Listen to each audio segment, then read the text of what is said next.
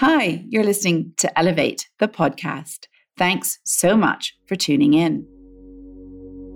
You are beautiful, you are strong, and you're going to face a lot of problems maybe in life, and I want you to be able to deal with them. And you need to emotionally be able to be equipped with them. I just wanted people to know your skin tone doesn't define who you are, and it doesn't mean just because we don't have the same skin color, we aren't family. We can't navigate all of this for them. We can only help them find the path in order to build their confidence and who they are. Welcome to the Elevate podcast, a series designed to explore teachings, ideas, and thoughts on empowering young girls while celebrating difference. I'm Ramita Anand, your host, teacher, and educational mentor, and I'll be chatting with insightful activists, thought leaders, creatives, and all-round brilliant champions for girls. Through these conversations and my work at Elevate RA Mentoring Services, I hope we can join forces to foster meaningful connections in order to alter the narrative around what being different, especially for young girls, signifies. Our guest today is a former model and actress, a beauty entrepreneur, TEDx speaker, mother of 3, and most recently the author of The Colourful Life, a book series featuring multiracial families, and it explores pertinent topics the families and the children within them face on a regular basis, from the arrival of new siblings to identity and adoption.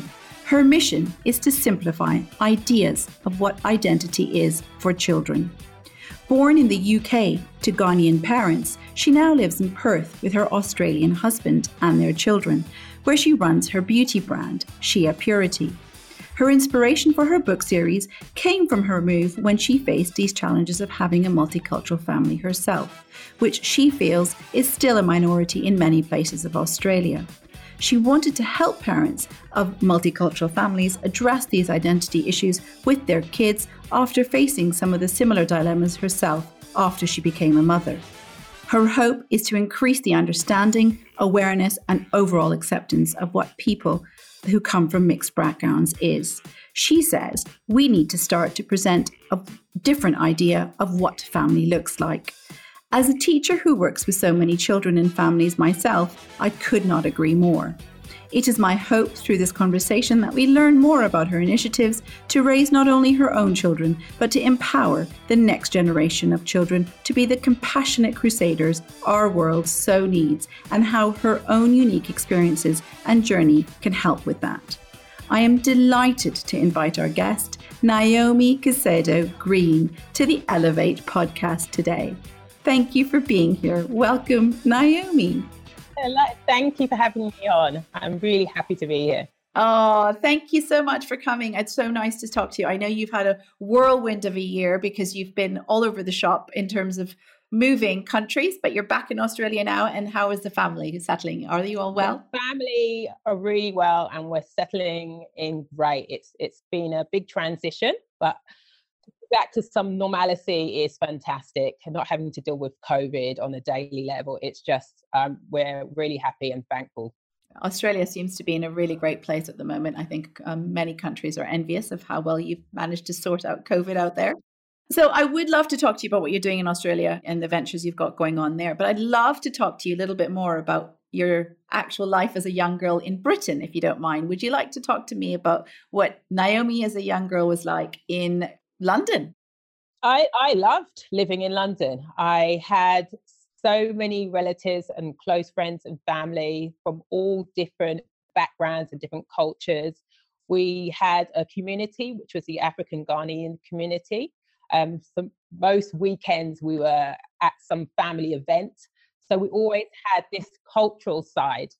So every weekend we would be having different cultural dishes and the music playing in the background. And we had a support network. And that's what I loved about London. In London, you felt like you belonged. It was so diverse. The culture was from everywhere. Everybody seemed to be your friend. It doesn't matter what color, what nationality, what ethnic group you were. It was just this big melting pot of different cultures. And so for me, growing up, my school was quite mixed. It was still dominantly quite a white school, but we still had loads of different ethnic groups within our school. So it was just nice growing up in London. It's really interesting that you say that, because I think different people of different races, maybe of different color. I know people of Indian, Asian, or Pakistani cultural backgrounds found parts of London when they were living there, or maybe north of England, very challenging as well. But the fact that diversity in London, because it's a bigger city, existed in a much more prominent and obvious way means that the sense of, oh, you've got different color skin to me wasn't such a big deal, I'm assuming. But when I moved to England and we might go away to the countryside, I found that really strange, being the only Indian person in a village. If we went outside of London, it was a different story. So when we used to go up to Grimsby, I'd be like maybe one of the only Black people around Heath Town. So for me, I knew I was in an area that hadn't really seen that many Black people. So I would always feel on guard, like on my guard. But then I'd go back to London, and like you said, you wouldn't feel that way. We'd still get questions sometimes in certain places of London by innocent questions like, how did your skin, how come your skin so dark? And it was innocence for kids, but that's different. As from adult point of view, we used to do jobs set for the school. They would set up a jobs, then you would have to go into them and work there. And I set up this job in a hairdressing studio. They hadn't met me, and the job was mine, and I had to turn up on the Monday, and I went to this job. And I walked in and I said, hello, my name's Naomi. I'm here to work with you for the week, for the school, apprentice week. And they looked at me, and you could see by their faces, they were shocked. They didn't expect me to look like the way I looked. And they actually just said to me, oh, I'm sorry, the job's been taken. There isn't a job here. And I said, but it's been set up by the school, so there has to be a job. And they're like, oh, no, the job's not here. And I knew in my heart, I knew what was happening. I didn't know what to do, but I was so embarrassed. I said, okay, fine. I got so annoyed after it. I told my friend, and she was a white girl, and her name was Debbie. And we still remember this. So I said to her, I want you to go in the next day and pretend that the job, go in and ask for this job. So she then went in the next day and said, oh, I've heard that there's a job going. Is it still available? And they said, yes, the job's available. And she said, when can I start? They said, well, you can come in about an hour or so when we've set things up. So then she went outside, called me in, and we both stood there, and we just stood in front of them and we confronted them.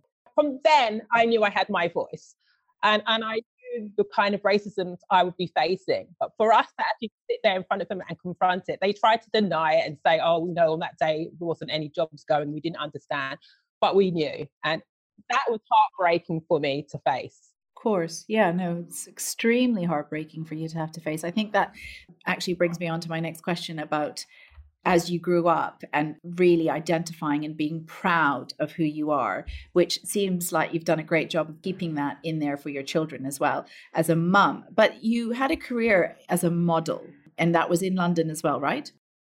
London, I only started a little bit in London because my dad didn't want me to do that. He was like, I don't want you to be a model. This is not the path I want you to go down.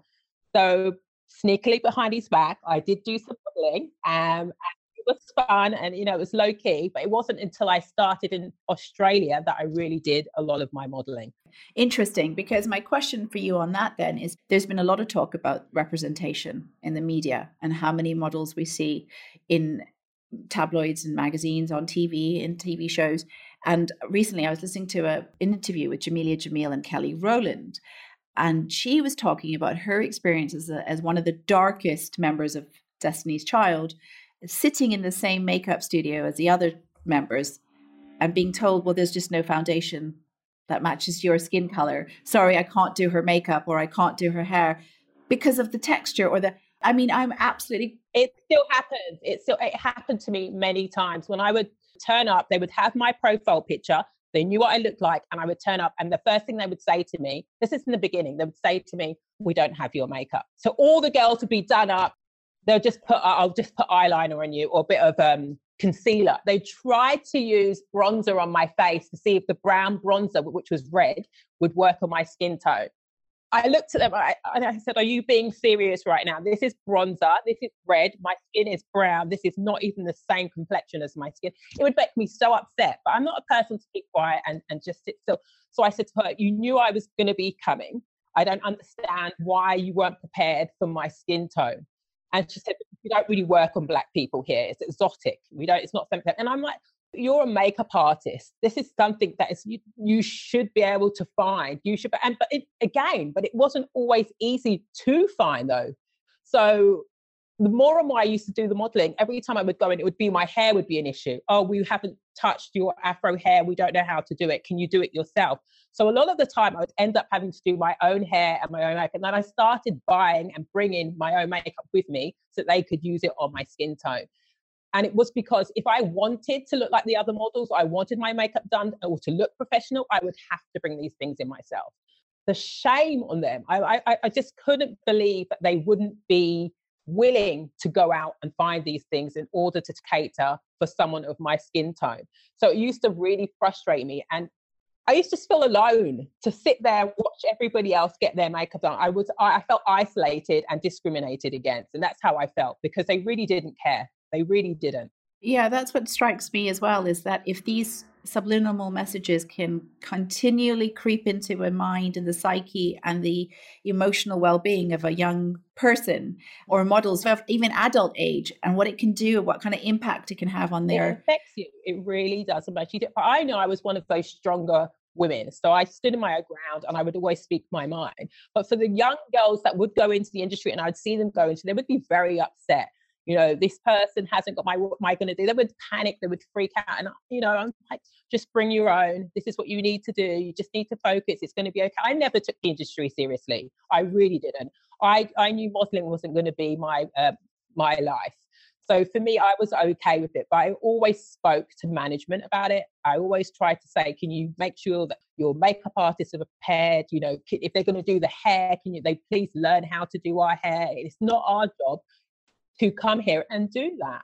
And you're exotic looking was the one thing I used to absolutely hate from the model industry. You're exotic looking, you're not going to actually suit our needs. What does exotic mean? What a cop-out, really, isn't it, of being able to get out of something that they haven't been prepared for. And it's the layers of it, because I think modeling creates so many complexities in a girl's mind anyway, right? So you're physically what kind of shape, your height, things that you can't control anyway.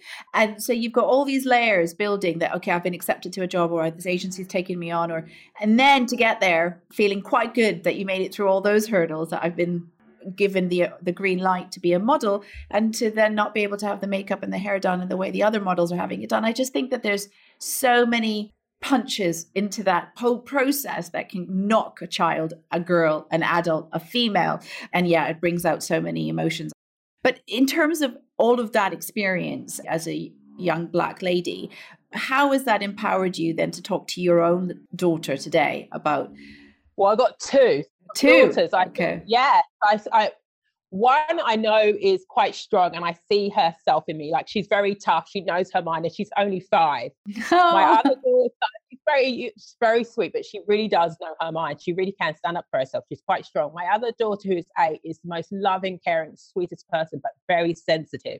Very sensitive. And for her, I have to always remind her that she's beautiful, that she needs to be strong, and that words can hurt us, but we need to choose. It's her job to choose how it affects her and how to deal with it. At the moment, she sees me and hears conversations about my skin color and how I deal with it. And, we have conversations about it, but I always keep saying to her, you are beautiful, you are strong, and you're going to face a lot of problems maybe in life. And I want you to be able to deal with them. And you need to emotionally be able to be equipped with them. So we sit down and we just have chats, and we watch movies about mixed race families. And there's one called Brownish on the moment on the TV. It's an American show, and it talks about being brown and having different ethnic groups and different families, and how to navigate the world, and how this young girl on the TV sees her life as a brown girl from her white parent and her Black parent, and how do we fit into that? And I always say to you, you don't need to fit into anything.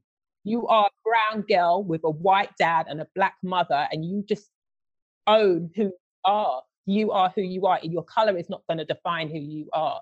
So your friend, and like at the moment, her friends in her school are all mostly white, because our school is predominantly white, and there's a very small, I think there's only 2 black families within the school. 700 kids in the school. There's 2 black families, 40 indigenous families, and the rest are white. And it's quite hard for her. And it's hard for me, because she's now looking at them and seeing certain things that she hasn't got, like the hair again. One of her friends at the moment keeps touching her hair, and she's already spoken to them about it. You know, she let them do the one touch, and she said, after that, I really don't like you touching my hair. Can you please stop? Her friend won't stop doing this. It's getting her emotionally distressed. And I keep speaking to her, how are you handling it? What are you saying to her? You know, if this is your friend, she should be listening to you. You need to be able to tell her to stop, and she needs to respect the boundaries. And it's just little things like that I'm trying to instill with her confidence to be able to speak her own truth and have a voice. Yeah, not bottle it all inside and not bottle it all in. She does. She really does. So, but she's not alone. So many girls, particularly as they're growing into that preteen stage, where Elevate was created, was to try and address some of these issues. And what I find happens with people of difference, of color, of anything, is that they're the ones constantly trying to be the empathetic people and putting themselves in everybody else's shoes. And what other people are not doing is doing the same and trying to understand what your daughter feels like by having someone continually asking her questions or touching. It sounds like people honestly think it's, why do you make a big fuss of it? But I keep saying, it's like we're a pet. I honestly feel like we're a pet that you're always constantly stroking, and you haven't even asked to touch it. It's like a stranger that's coming to you and putting their hand in your hair. You don't know this person, but they're stroking you and petting you. And it honestly makes you feel different. They make you feel like you don't belong when they do that. And I don't want her feeling that way. And this is why I want her to be able to stand and say to them, stop, this is my space. I don't want that. So true. It's such an important message for her to have. And I agree with how difficult that is to teach a young child who's desperately trying to fit in, make friends in a new place, possibly, all of that. They're juggling so many other elements in their day. And then to have that one added, it seems like a difficult one. Move us on then, because it speaks to the same thing that I listened to when you did your TEDx talk, which for all of our listeners is a brilliant talk to have. I will link it in my show notes for everybody. Naomi did a brilliant a talk that you started the whole TED Talk with the news story that many of my listeners, most people around will be very, very familiar with. It's that, is it BBC interview of the man who this is before COVID. So this was a time where video conference calls from home were not the norm, and having children screaming into which might happen to either of us today, we don't know, but yeah, that's now a new norm, right? A reality that we can all accept. But back then it wasn't. And yes, I think one of the great things that you said when the clip went viral is that so many people found this pre-pandemic such an unusual experience, and one that was surprising, really funny, and funny because they thought this child, the way the child was being taken out by I'm going to put the word in quotes because everyone assumed, all the viewings assumed that the person trying to take this baby out was the nanny and not the baby's mother. Right. And this is the part of the story that struck such a chord with you, and it was resonating with you in a way that was probably on a different scale to lots of people that viewed that video. And I really appreciate the way in which you brought to light what it is people of mixed families and races and what blended families look like, can feel, and what kind of trigger that might have created for some of our other viewers that watch that thing. So could you talk to us a little bit more about that and how you then base the formation of your TED Talk from that? So the video was basically this young Asian woman in the background. A white man was on screen doing a BBC interview, and you saw this Asian woman like hustling these kids out of the room and slamming the door. And a lot of the comments on social were basically saying, oh my God, look at the nanny, look at how the nanny was treating the kids, or look at this nanny. And I never even, when I saw that video, I never even assumed the nanny. I automatically just thought she was the mother. So I thought to myself, why are so many people assuming this woman was the nanny? And I said, it's the stereotype. Here we go. It's a stereotype, Asian woman being a nanny or of this person being a nanny. Why didn't they look at this woman and think she was the mother to these children? And it just got me thinking. And it wasn't until something happened to me when I was with my son. When my son was born, he was very white and straight black hair. And he was in a baby Bjorn. We were walking around in Sydney, and I walked into a shop, and this woman, she came over to us and she said, "Oh, he's so cute. He's so cute." And she says, "Is he yours?" And I thought to myself, why wouldn't he be mine? Like, I don't understand. Why are you questioning this baby's on my body? Why would you be questioning it? And I said, yes, he's mine. And she went, oh, look at his skin. Like, and I realized that a lot of people, when I was walking around with my son, would always ask if I was the nanny because of the skin color. They would equate my skin color being dark and his skin color being light, that we weren't related. I wasn't his mother. I wasn't this child's mother just because of my skin color. And the emotion, the trigger that it makes, how it makes you feel when someone is basically saying, you can't be this child's mother just because of the skin tone. And I think because of that, it triggered me onto my TED talk, to make people open up their eyes, basically, and remember that we don't have to be monoracial families in order to be a family. We can be, families are made up of so many different, backgrounds and cultures and skin colors and skin tone. And especially back then, there's so many mixed race families. Like, I don't understand why people were questioning it. It was a shock to me. And something we take for granted, right? Coming from a cosmopolitan. Yes. So when I started to delve more into it, I understood the reasons why I was getting questions, because there was a lack of exposure to multiracial families, ethnic groups, and people of color in the media. And this is why I was constantly being questioned. And I just wanted people to know your skin tone doesn't define who you are. And it doesn't mean just because we don't have the same skin color, we aren't family. We were on the boat, we were on cruising, and this old woman came up to my husband. He goes, "So good that you adopted these kids." It wasn't a question. It was a statement. And my husband, I said to him, "What did you say?" He goes, I didn't actually know what to say. I was in shock. My husband never really gets to deal with this. And for him, I think he was so taken back, he didn't actually say anything. I think the moment had passed and she had walked off. But it was just like, wow, really wow. This is the idea we have in our head. If a white person is with a child of color, they've adopted them. If a black person or a person of color is with a child who is white or light skinned, we are the nanny or the au pair or, the help. I'm with you on that. I think these conversations hopefully will start to get the people to unlearn the things they've been socially conditioned to learn. And I find that that's the biggest mission. I don't find that our children have these worries when they're born, right? It's the parents and the generations that come before them. It's education. And it needs to start in schools, to be honest with you. I think we need to start teaching these in schools and sitting down with kids and addressing these issues. And this is what we're doing at the moment. But unless we start from a very young age, because sometimes families won't speak about these kind of things, but I think as a school system we should. I honestly think we need to expose kids to this kind of thing.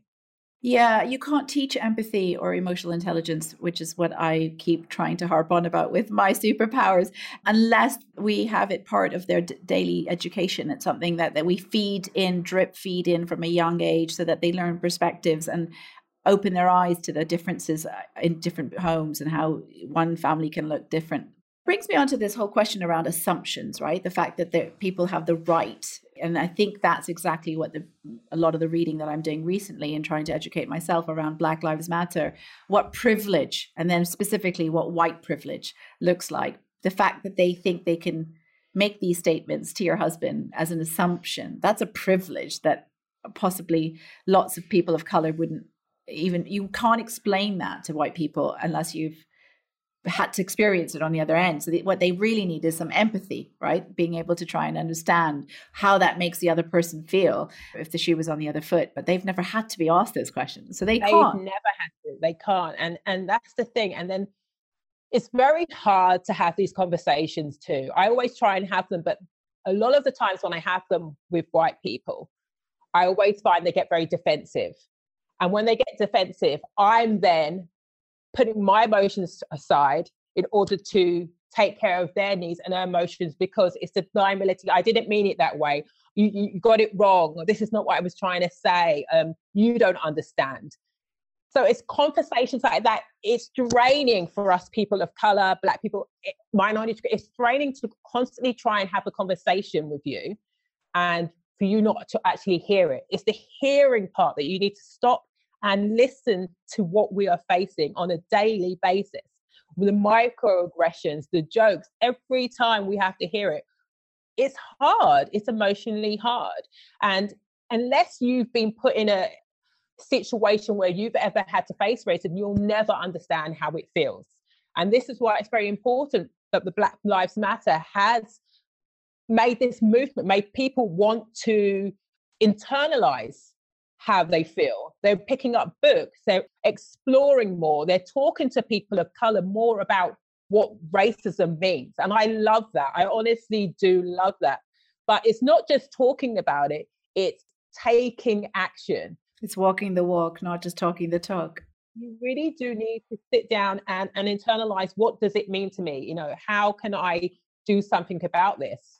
Yeah, let's talk about what you mentioned in your TED Talk as in terms of taking action and actually not just talking the talk and walking the walk. There was a scene in there about a toy shop that it really struck me, because I was totally ignorant and unaware of this type of microaggression or, draining conversations for you to be able to have, because you're leaning into other people's discomforts rather than the other way around, which is where I feel that the issue lies right there. But would you talk to me about that and tell me what propelled on your mission to try and speak to the wider audience on why this is a problem? First, I used to work in childcare. So in childcare, there would be hardly any resources reflecting people of color, Indigenous people, cultural stories or anything like that. There was no resources in these childcares. And when I would walk in, the kids would be frightened by me, because there wasn't hardly any Black people that would be into these childcares. And so I'd have questions constantly asked about me, are you an Aboriginal from the TV? Or, why is your skin color like that? And, they would be scared. Oh, mummy, she's quite scary. She's a monster. And the parents wouldn't address them, even though they were saying it in front of them. That monster one was right in front of the parents. This young child said it. And the mother just smiled and walked away. And the feeling when I heard that child, it wasn't the child, it was the adult not saying anything and just walking away. And then I thought to myself, this is childcare. This is an education system where we need to start implementing some changes. And then I saw an ad again on the TV where it's saying every child should be playing, every child should be happy. And this advert featured only white children in this ad. And it was talking about every child, but yet there was no other child of any other race or ethnic group. So first of all, I started sourcing books. I started sourcing books from different cultures, different ethnic groups, stories that reflected people of color. And it was so hard to find in Australia. I had to actually buy them from America and then source them from there. Even Black dolls were more expensive for me to find. And again, hardly any in Australia. I had to get them from the US. But when they were in Australia, they were more expensive than the white dolls. And there were hardly any.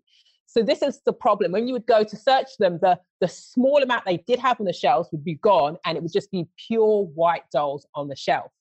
So for me, it was like, how am I supposed to find all of these resources if there's none in Australia? So even though I had to get them from America, I still implemented these changes. I still got the teachers to start putting books of different groups and different colors and different people and different ethnicities.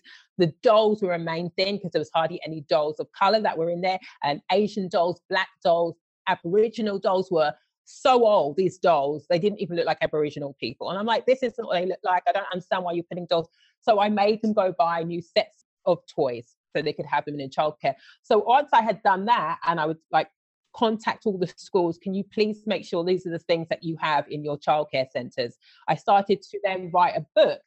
The book was then about, different kinds of families, what we should look like. And I started to put them in the childcare centres so that other children that would go in had something that represented them. How amazing. Yeah, I've got one of those books here. I think it's called the Colourful Life book series, isn't it? Beautifully written, lovely, lovely stories inside. I highly encourage people to have a look on for that if you're looking for widening your libraries and your bookshelves across all areas. Even doctors' offices, I think so many places where people keep children's books, but they don't always represent all the children that go to visit those doctors. They really don't. Yeah, I didn't think about that. It's a good point. I feel like it exists in so many areas. We put schools under the cosh law, and I know that is obviously really important, but I think it's as a society, as adults, as just people, as humans, we owe it to the next generation of children.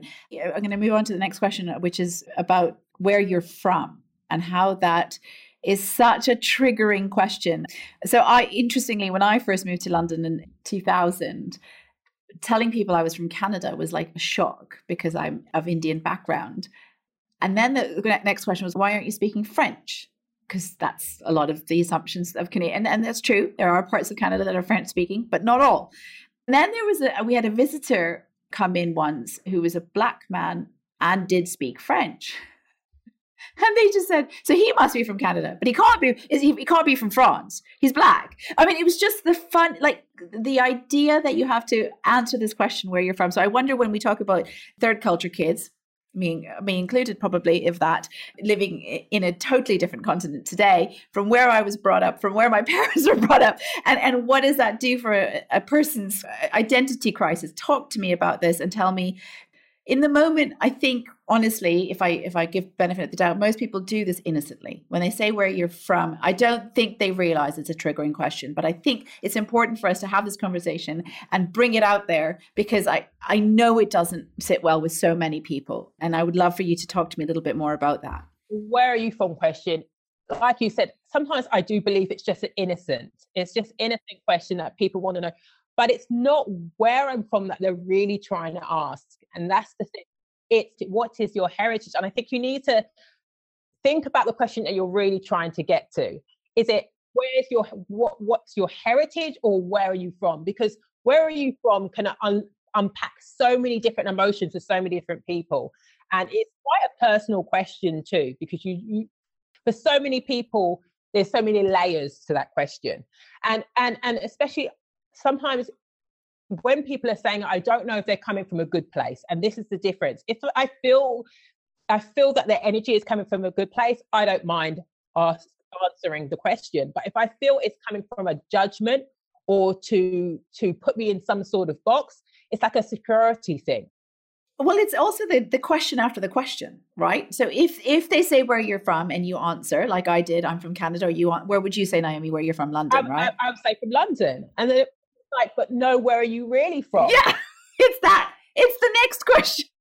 And this is my point. You don't really want to know where I'm from. You want to know my background, my heritage, my cultural heritage. And this is what you just need to get straight to the point instead of asking where I'm from. So when I do say I'm from London, it leads on to another question, and especially from strangers, it's quite a personal thing. So unless you know the person, or maybe you're trying to find some commonality with that person, it's different. But it's a trigger. So you just need to remember, sometimes when you're asking this question, it can be a trigger for a lot of people, because it can be quite painful to try and say, I'm from here, I live here, but I'm French, I'm this, I'm African, but not easy. Well, yeah, and it's constantly trying to prove yourself. Prove yourself, yeah. Why are you not accepting what I've just said? Sometimes, like when my kids get asked, oh, where are they from? It's almost because of their skin color, they don't belong. So sometimes when you ask that question, you're basically saying, I'm asking you that because I don't feel you belong in this country. So my kids are Australian, and people always say to them, where are you from? So they'll say, I'm Australian. Oh, oh, are you? My son always says, but why do they say that to me? Well, I'm Australian. I'm like, I just say, so sometimes it's just the accent. It throws them, the accent. If you also lived in America and you've got British coming out from mum and also, so I think sometimes it could just be the accent. But he always says, I know you're Australian, but sometimes people just want to delve a little bit further and find out more information. And you don't always have to give them an answer. You choose whether or not you want to answer that question. It's confusing. It's really confusing for kids. And I mean, I won't even get into it because that's not what I want to do. But then it brings a whole other layer when people start assuming your faith too, because you say you're from a certain place. Or, if you're Malaysian, does that mean you're Islamic or not? Are you Buddhist? Well, that's a personal question. And assuming these questions trigger so many emotions, and it is very personal. So I always say, try and get to the point of what you're trying to say. Is it really where am I from, or what is your background heritage? What's your cultural heritage? Ask the right question. Reframing it and using the right terminology. Yes, exactly. What do you think is the hardest barrier for kids of mixed and blended families to break? What is the thing that we can do most to help those children who aren't Black enough to fit in the Black community? I think we were chatting about this once before. Aren't white enough to fit in the white community. Don't feel Australian enough because they don't have the right accent because they haven't been there long enough. Don't really fit in America. What can we do to help these children feel confident? It's confident. It really is, because at the end of the day, it's something they're going to have to navigate. I can't navigate that for them because I have a different experience. So for my kids, it's to make sure they feel confident within themselves. But it's also to, again, in the schools, we need to address this stuff. We need to talk about it a lot more at schools, about the different kind of families, different kind of people. We need to educate them. We need to have the books that are already established. We need to talk about these kind of conversations and discuss them a lot more. And one day, everyone's going to be from all over. When my kids' generation, you can slowly see there's so many kids of mixed cultures and races that we're not really going to be answering this question one day anyway. I feel everyone's from everywhere and all over. This question is hopefully just going to disappear. Yeah, disappear. But the only way we can really help is by making sure we build enough confidence in these kids and talk to them about who they are, instill their confidence, instill the cultures in them, and get them to respect and embrace who they are. That's the only way we can do it. And schools also need to have these programs in place, because I know that the schools that my kids are at the moment, they're trying to learn and try to be more culturally aware, because there's hardly any kids in different cultures there. But I always say that just because they're not there now, they could be there in the future.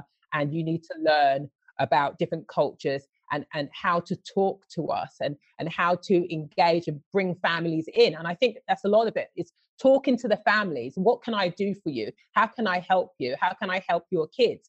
And also the kids at a certain age, they can also be a voice. They can represent for themselves in the school. So you could have a group of kids from all different cultures and backgrounds, and they can be the voice for these other kids. They can sit down and they can talk about it, and then they can speak to the teachers and address their concerns, because it needs to be from the kids, because we can't navigate all of this for them. We can only help them find the path in order to build their confidence and who they are. Yeah, and hopefully be trailblazers, because just because they've grown up where they are today and there aren't maybe that many diverse families doesn't mean that's where they're going to end up.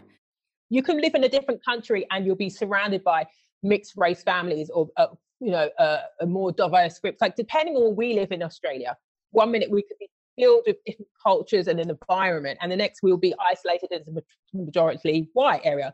So it just depends on where you're living, and you just have to navigate that at the time. But for our kids' generation, I already know the young kids already have a voice. I'm already seeing kids basically just speaking their truth. They understand so much more than we give them credit for.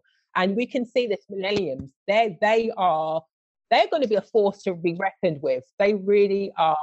I love it. I'm excited. I'm excited for them as well. Excited for them. Yeah, I think you're right. I think they're going to teach us more than anything. Yeah, we've got to keep that going. That dialogue is important. And they're shining the light on those that need to be held accountable, which I think is really important as well. That's such an empowering and a hopeful message for so many. I think you're absolutely right. If you don't mind, I always like to talk a little bit about, if today you could go back and see yourself, Naomi, as a teen girl, in pre-adolescence, what kind of message would you give her, knowing what you know today as a mum? I would have to say to myself to be less fearful. And I think I've realized that as an adult now, but before as a teen, I was quite fearful of doing things. I was always worried in case I made a mistake, or what someone might say, or how someone else might react, when really I should have been confident enough to know who I was. And I want to say that I want to be a person who believes in themselves. I didn't really believe in myself. And I would say, going back, believe in yourself, be confident, speak your truth, and go for what you believe in, fight for what you believe in, and don't worry about anything else. And all the negative voices that you hear and all those negative friendships, get rid of them early on. Get rid of them. You don't need it. And find those people who are there to support you and empower you. Follow the path of the friends who are also aligned with the same message that you are and you want. So just be strong, be confident, and go in your truth, speak your truth. Amazing. So I think that really answers the question around what we want to see change for girls in the future, is those things, so they don't feel fearful. I think that's a beautiful message. And tell me who your role models are and why. You know who my role models are? The everyday people like yourself. Oh, who are fighting. I'm sorry, they are. They're the people who are fighting. You're the people who are trying to change the lives of young girls, and I think that is beautiful. People like you who are putting themselves out there. The mothers, the fathers, the young kids who are using their voice to make a change. These people are my role models. They are the ones that are fighting for the change. So I say to you, thank you for what you are doing. And from someone like you listening, people who are watching your shows and listening to your podcast, they're going to be inspired. So you are one of those role models. Goodness me, I'm going to well up here. Oh, thank you, Naomi. That's really left me teary. I mean, that's really, really kind of you to say. And I think that's, hats off to everyone out there trying to do the small changes in their way. And I think it is all that, right? Small change here, small change there. And it will hopefully have the ripple effect that we want to create in the world for our future. Oh, well, that's a brilliant place to end on. Everyone, thank you so much for tuning in and listening to the Elevate podcast with Naomi. I'm going to link again her book and the TED Talk that she did recently on diversity and multiculturalism and how to change the dialogue around that. You don't want to miss either of these things. They are absolutely crucial for our kids to hear. Their messages I want to amplify, and I hope you will take the time to do so. Thank you, Naomi, for being here. Thank you so much for having me. And that's everything from us today. Thank you to all of you for joining in and being part of these very important conversations. I hope you will continue to support our cause by sharing the podcast to raise awareness with others. If you get a moment and could rate and review the podcast, I would also be hugely grateful. I'd like to extend a very big thank you to Ryan Prestipino from the Pine Studios for all the hard work that he does to help me bring this podcast to all of you. Until next time, stay well and speak soon. Bye for now.